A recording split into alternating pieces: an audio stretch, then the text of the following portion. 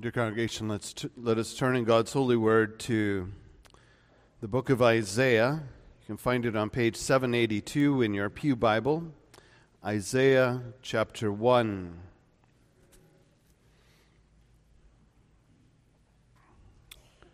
Isaiah chapter 1, and we'll read the entire chapter. Our text will primarily focus on the hinge of this chapter, but we can't look at it outside of the context of this chapter and really the whole of the Gospel of Isaiah. And our text will therefore be verses 18 through 20. Let us hear the word of the Lord, Isaiah 1.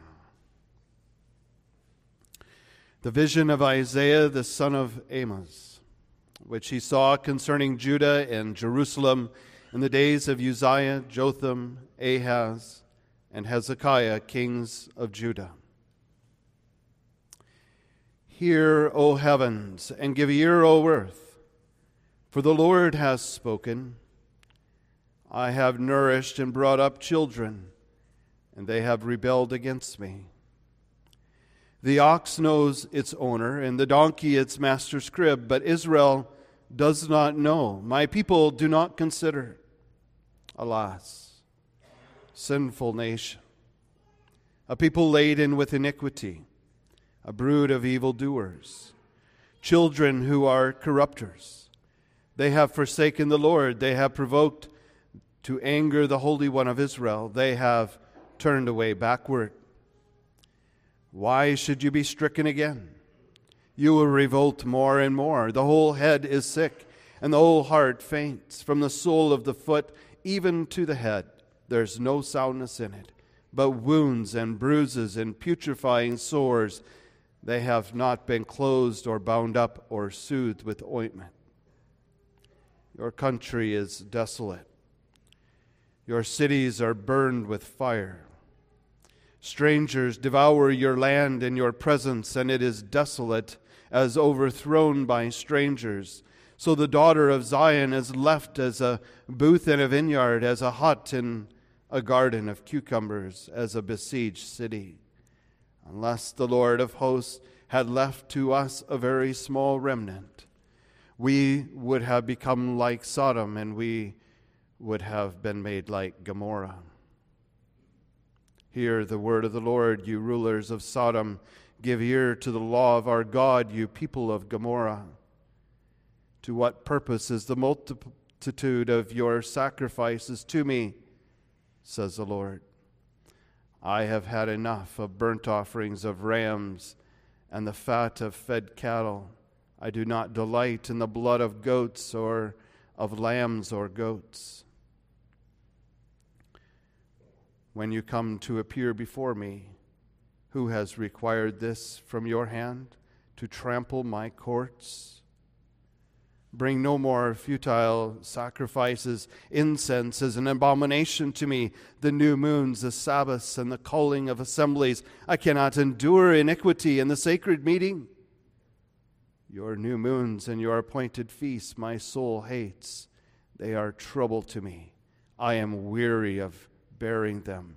When you spread out your hands, I will hide my face from you, even though you may make many prayers. I will not hear. Your hands are full of blood. Wash yourselves and make yourselves clean. Put away the evil of your doings from before my eyes. Cease to do evil. Learn to do good. Seek justice. Rebuke the oppressor. Defend the fatherless. Plead for the widow. Come now. Let us reason together, says the Lord. Though your sins are like scarlet, they shall be as white as snow. Though they are red like crimson, they shall be as wool. If you are willing and obedient, you shall eat the good of the land. But if you refuse and rebel, you shall be devoured by the sword. For the mouth of the Lord has spoken it. How a faithful city has become a harlot. It was full of justice, righteousness lodged in it, but now murderers. Your silver has become dross, your wine mixed with water. Your princes are rebellious and companions of thieves. Every one loves bribes and follows after rewards. They do not defend the fatherless, nor does the cause of the widow come before them. Therefore the Lord says, the Lord of hosts, the mighty one of Israel, I will rid myself of my adversaries and take vengeance on my enemies. I will turn my hand against you and thoroughly purge away your dross and take away all your alloy. I will restore your judges as at the first, and your counselors as at the beginning. Afterward you shall be called the city of righteousness, the faithful city. Zion shall be redeemed with justice, and her penitents with righteousness.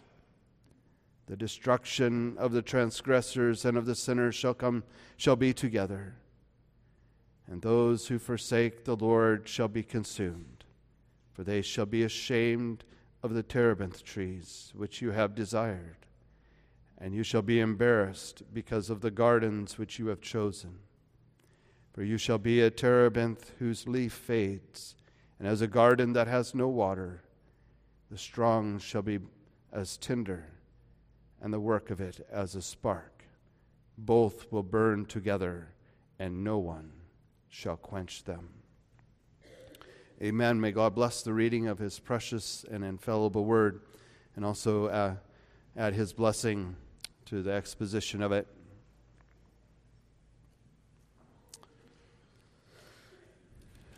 Dear congregation of our Lord Jesus Christ, as your pastor, I acknowledge that it has been indeed a difficult time and period that we have gone through as a congregation and also as your pastor. And in this time, as I reflect on it, my heart has been drawn to Isaiah 1. In Isaiah 1, we're brought into a courtroom scene where we stand before the Almighty God, who is full of goodness and mercy, who is altogether holy and pure. And as we come into this courtroom, you might only see condemnation. You might only see a God who has it out for us. But here in Isaiah 1, in the midst of this courtroom, our Lord takes us to the center of this chapter to see the finished work of our Lord Jesus Christ on the cross, to forgive sinners such as us. And I would like to focus on that today, knowing that God is faithful, that when we confess our sins, that He is just and willing to forgive us our sins, and that we would walk together to the cross, not to overlook sin, but first of all to discuss our sin, to discuss it.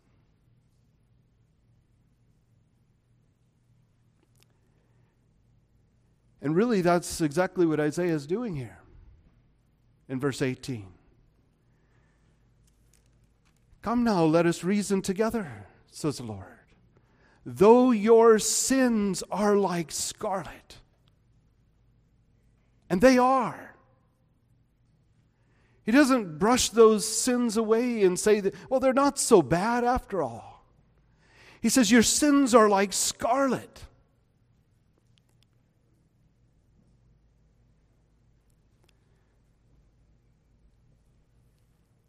They are red as crimson. They're not something that's insignificant. Especially when you put that scarlet color and that crimson color next to pure white. They are serious Every sin is serious. And as we walk together with our Lord to the cross, I'm reminded of deer hunting. Because there, if you are able to shoot a deer, it may run some ways off. And what do you do, especially when there's snow on the ground? You look for that blood trail. And you see a spot of blood in the snow, and it just stands out. And the Lord, as it were, takes us on this trail to the cross. And He says, look down, you see that blood there. It's as red as crimson. It's scarlet in color, in the contrast to purity, whiteness of snow. And we know, don't we, from Psalm 19, that the law of the Lord is perfect. His commandments are pure. God Himself is pure and dwells in light, unapproachable. He is holy and we are unholy. And our sins stand out against the purity of God's holiness. And so He takes us to this first pool of blood. And there at that first pool of blood, He stops. And He says, I want to explain something to you about sin. I want to explain something to you about the offensiveness of sin.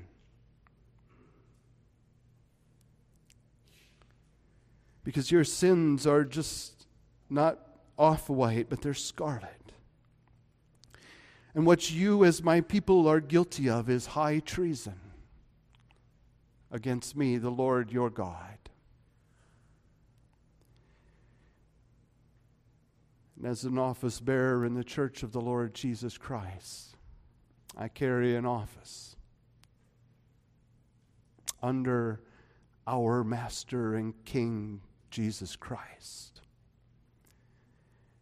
And in carrying that office, when I sin, I commit treason against my God and my Master, and against the kingdom of my Savior, Jesus Christ. That's how offensive sin is. That's how offensive office-bearing sin is. And we call ourselves Christian. And Christians, the Lord says, look at this blood. Christian, you are an office bearer, because that's what Christ means, office bearer. You, Christian, you are an office bearer in my kingdom.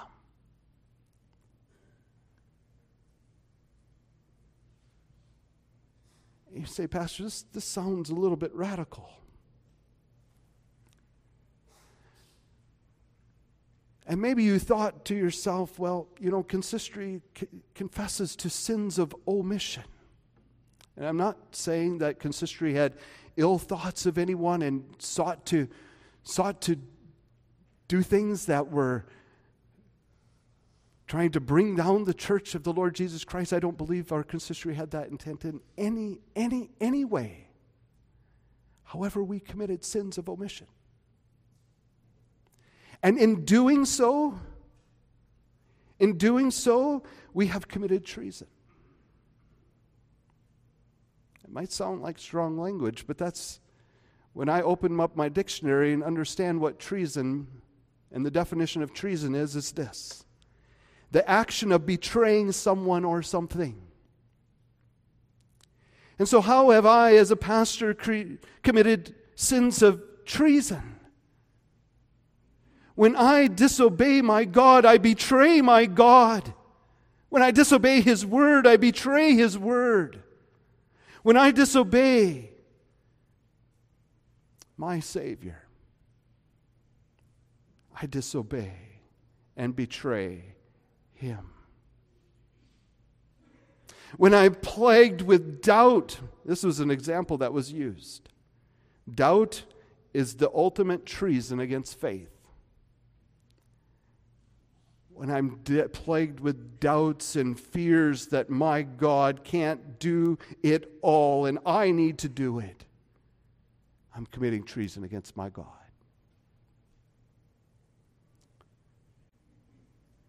And so we have failed under Christ, under His Word. We have betrayed our head, the Lord Jesus Christ. We have betrayed the very oath we swore in upholding, even the order of church that we committed to. The sins of office bearing are sins of commission,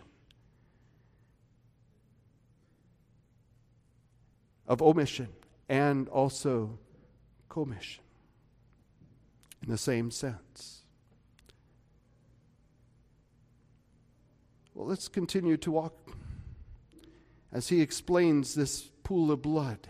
The first pool, he says, I'll tell you specifically what it is. This first pool of blood is covenant familial treason.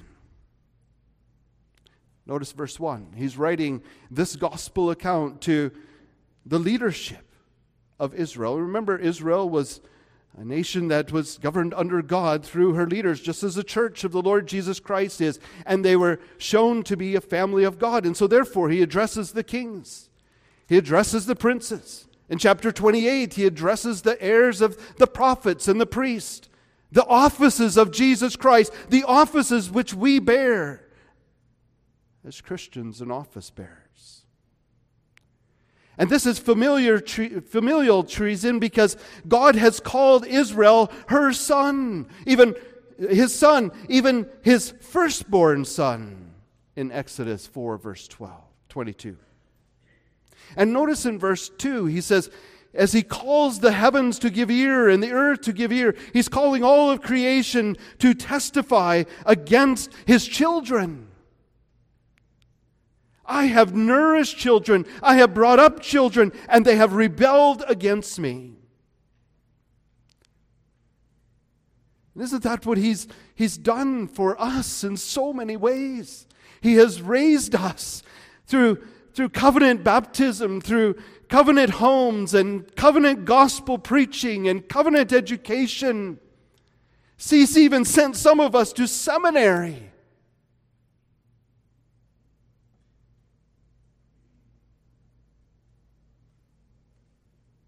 I have nourished and brought up children, but they have rebelled against me. It's familial treason. It's national treason. He says, look, there's another drop of blood, and it's going in the distance. There's national treason. Because in Exodus 19, we're called to be a holy nation. Israel was called to be a peculiar people, a kingdom of priests, God's elect nation. In verse 4, he says, alas, a sinful nation. A nation who has committed treason against their king and their God. And then he takes another step. Look, there's another drop of blood. And he says, that drop of blood points to covenant worship treason. In verses 11 through 15, we recognize there that the Lord has commanded Israel to serve him with their whole heart. And here in verses 11 through 15, he's saying, no, you have not served me with your heart. You have brought these sacrifices, the whole multitude of sacrifices before me. But guess what? I have had enough of your burnt offerings of rams. I have had enough of all of your sacrifices. I do not delight in the blood of bulls or of lambs or goats. Why? When you come before me with all of these sacrifices, who has required this? Why would you come and trample my courts? Just stop bringing these sacrifices unless you repent and sacrifice with your heart. You see what has happened there in worship. They wanted to have it man's way. They wanted to serve themselves in worship. They wanted to worship the terebinth trees or the groves, as we find later in this chapter. And they committed treason against a God who had called them to worship Him according to His word and with their whole heart. And He even explains later on in Isaiah exactly what that heart worship looks like. When He reveals Himself to Isaiah in Isaiah 6, and all of His glory and beauty, and Isaiah falls on his face before the Lord. Woe is me, for I am undone.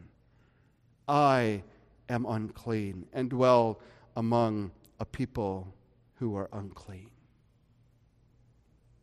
Because my eyes have seen the King, the Lord of hosts. That's the worship that He wants. And that's the worship that He deserves. As we're looking down at those pools of blood, we see our shortcomings. We look in the mirror and we see them. But He doesn't want us to keep looking there. He does want us to look there, but not to keep looking there. But then He takes our eyes and He lifts them up.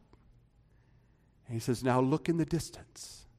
You've been looking down at the ground following this trail, but I want you to see in the distance. What do you think we see? Our Savior on the cross. And so He says, let's take a walk to the cross. And He says, let's, yes, discuss your sin, but secondly, let's discuss our Savior.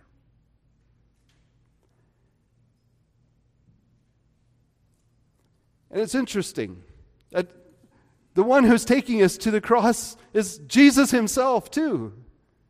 Because this is all said by the Lord, and we know from John 1 that indeed the Word was made flesh and He dwelt among us, and that is our Lord Jesus Christ. And so the Lord Jesus Christ here, as He comes to us in Isaiah 1, verse 18, He says, come now, let us reason together. And what He's saying to us is He says, now we've talked about you, but I want to talk about me. I want to talk about me, the one who's hanging on the cross.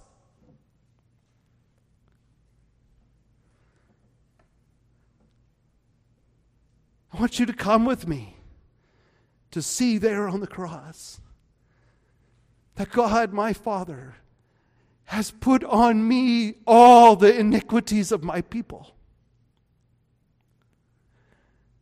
I have been weighted with them. And there on the cross I hung and I bled for a sinner like you and like me.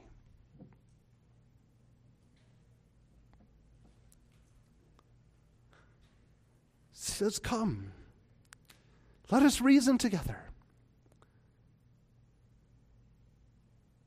Sometimes we say, some people are just unreasonable.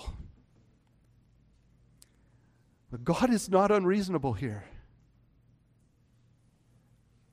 in any way. The truth of the matter is, God is reasoning with unreasonable sinners.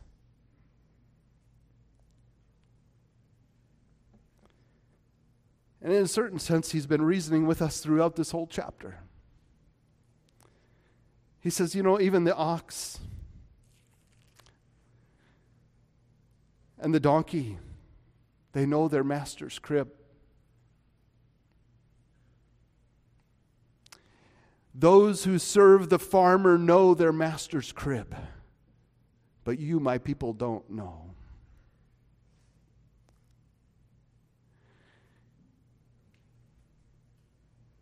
As a pastor, I used to be a farmer. And the livestock knew better that I was their master sometimes, then would I acknowledge to God, who is my master, as your pastor.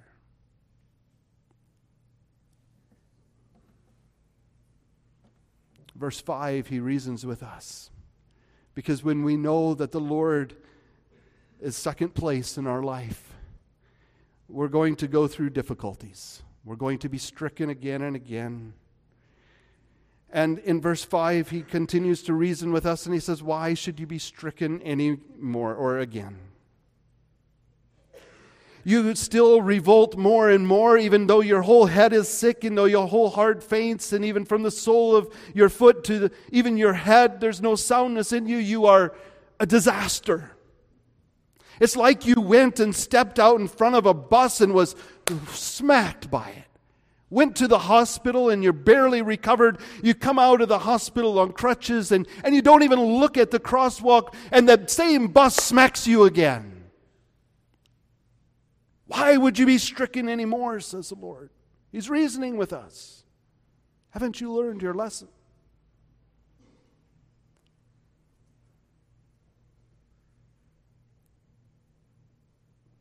And here he comes to us. And he says, let's reason together.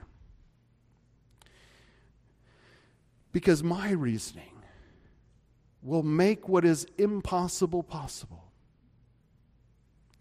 Because notice in verse 16 through 8 through 17, he's calling us and reasoning with us. Wash yourselves, make yourselves clean, put away the evil of your doings from your eyes. Cease to do evil, learn to do good. How are we ever going to do this?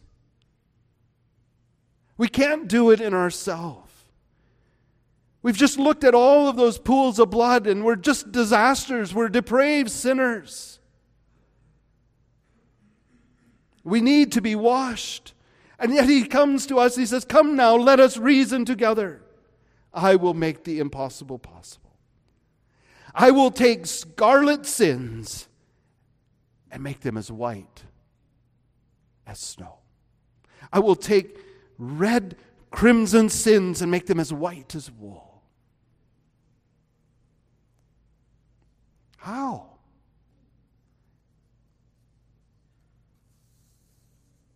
Well, the key to this chapter in answering the question how is verse 27. Zion shall be redeemed with justice, and her penitence with righteousness. God's justice against our sin needs to be satisfied. The debt needs to be paid. And so there on the cross, our Lord Jesus Christ paid the penalty for our sin. And when we confess our sin, He is faithful and just to forgive it. And so those penitents, those who are repentant, they can know that they receive the righteousness of the Lord Jesus Christ and are clothed in His white robes of righteousness. Come now, let us reason together, says the Lord. Though your sins are like scarlet, and they are, they shall be made as white as snow. All through our Savior's washing, cleansing work, and the power of His blood.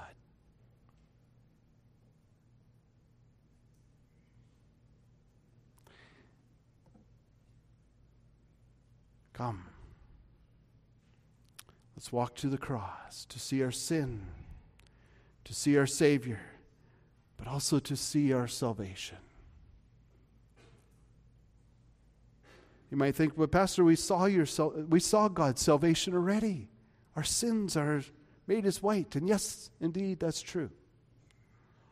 In way of justification, our sins then are satisfied, and we are as white as snow.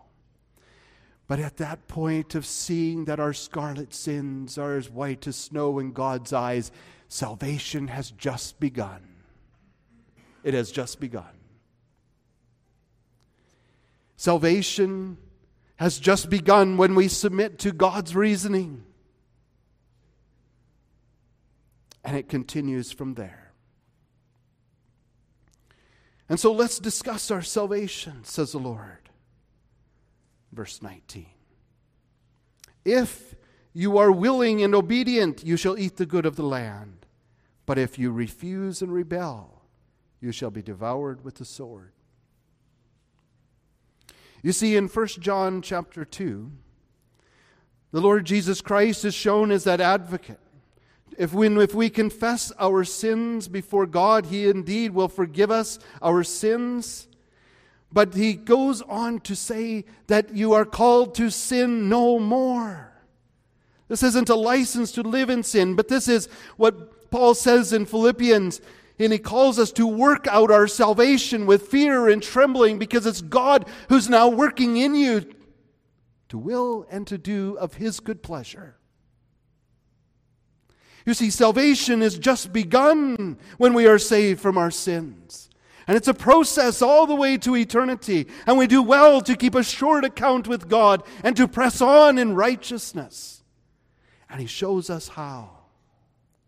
If you are willing and obedient, you shall eat the good of the land. Not just willing to reason with God, but willing to surrender all to God and to obediently pick up our cross and follow Jesus as our Master and our Lord. That's what it is to be obedient. And to do so, our will needs to change. We have a will that is against God. We have a will that wants to focus on ourselves. And we need to be saved from ourselves. We need to be saved from our depraved will. And we need to be saved from our self-righteousness. And we need to be saved from our self-justification. We need to be saved from our idolatry.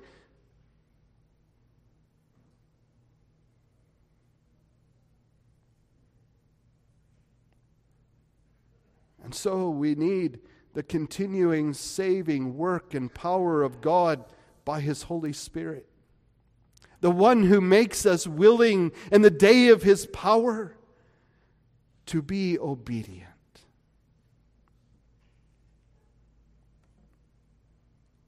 And He gives a wonderful promise of salvation to those who are willing and obedient. You shall eat the good of the land. Physically speaking, Israel would have been able to stay in the promised land, in Canaan, if they were obedient. But today, that's not what God is directing us to. He's directing us to see this spiritually. He's directing us to see that salvation comes with spiritual benefits. You will eat the good of the land. Well, what does that mean? That means that when we are obedient to God and when we are willing to take up our cross and follow Him, He will promises to be with us.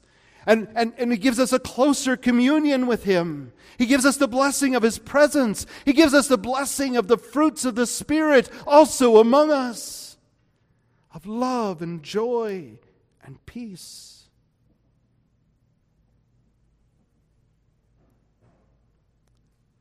And sometimes, when God comes with His hand of oppression upon us and causes us even to look at those drops of blood on the way to the cross that led to our Savior's death, His hand, it turns against us. And it exposes us for who we are and what we have done. Notice with me verse 25. He says, I will turn my hand against you. Why? He will turn His hand against you. Why? So that He can thoroughly purge away all your dross and take away all of your alloy. Well, what is dross? Dross is that stuff on metal, maybe like rust or whatever, and it takes away the shine of it. And especially when you think about gold or silver, and it would be covered with dross, you don't see the gold shine for what it should. You don't see the silver underneath the dross. It's an alloy. It's not a true material. And he says, I will take that all away. I will take away that dross. I will take away that alloy so that you, my people, might shine as light in the midst of darkness. But my hand will be against you to do it.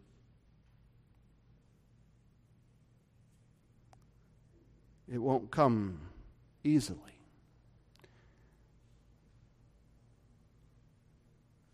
And as I take away that dross and that alloy, in verse 26 he says, I will restore then your judges at the first, and your counselors at the beginning. Afterward, you shall be called the city of righteousness, the faithful city. What God is doing is He's taking His church and He purifies her to be the city of righteousness, a faithful city. That's what He's doing in time. But we can also see and look forward to eternity, that we will there eat the good of the land, of the heavenly promised land, forever and ever at that eternal heavenly feast. If you are willing and obedient, you shall eat the good of the land. But we need to remember the warning. If you refuse and rebel, you shall be devoured by the sword. You see, refusing the grace of God, refusing to reason with God, refusing to come to the Lord Jesus Christ, confessing your sins, and seeking to live out of His life. The promise for you is that you will be devoured with the sword. John Calvin wrote, and I quote, "How great therefore is the wickedness of men when they refuse to listen to God who is continually speaking to them, and reject the happiness which He has provided and offered.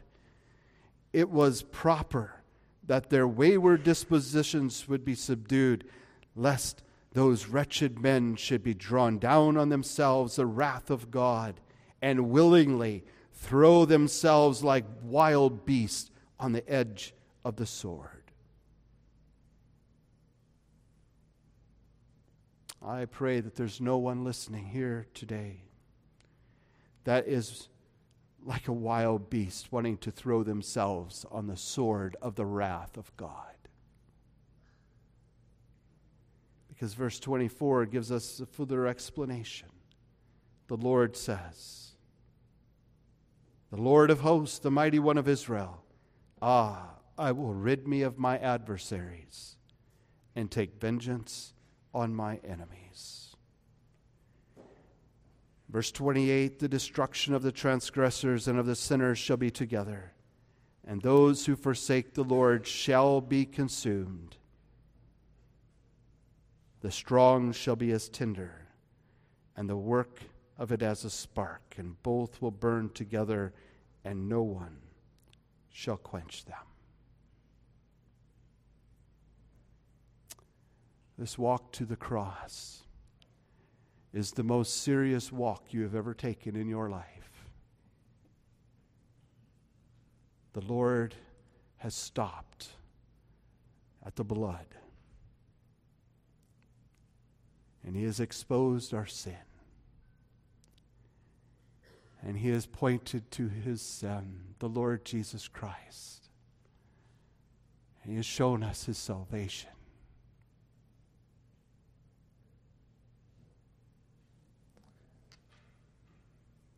Come, let us reason together, believers. to keep a short account with God, to be humbled under His care and His grace, to press on in obedience and faith to Him. Let us come and reason together as fearful believers even, who stand trembling before the holiness of God.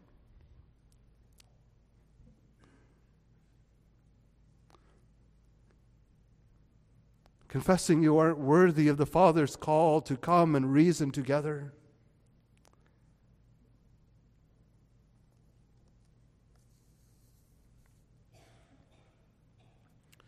Come now, backslidden sinner.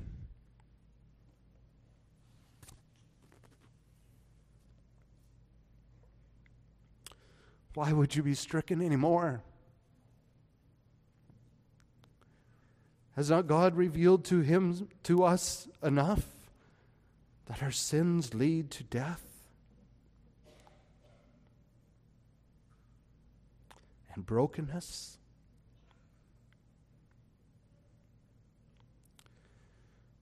Come, you who have even no interest in God and His salvation.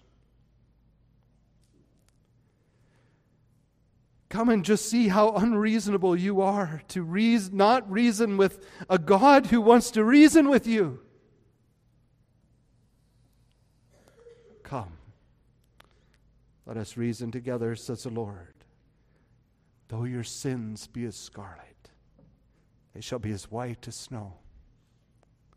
And though they be red like crimson, they shall be as wool. Amen. Let's pray.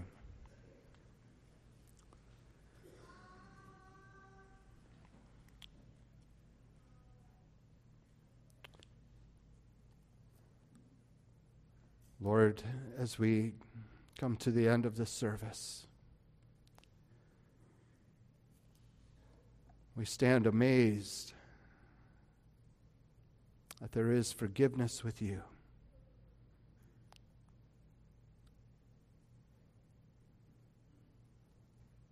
Oh God, give us a peace that passes all understanding in our own hearts as we receive forgiveness from you and begin this process of reconciliation with you and your people. We pray this in Jesus' name. Amen.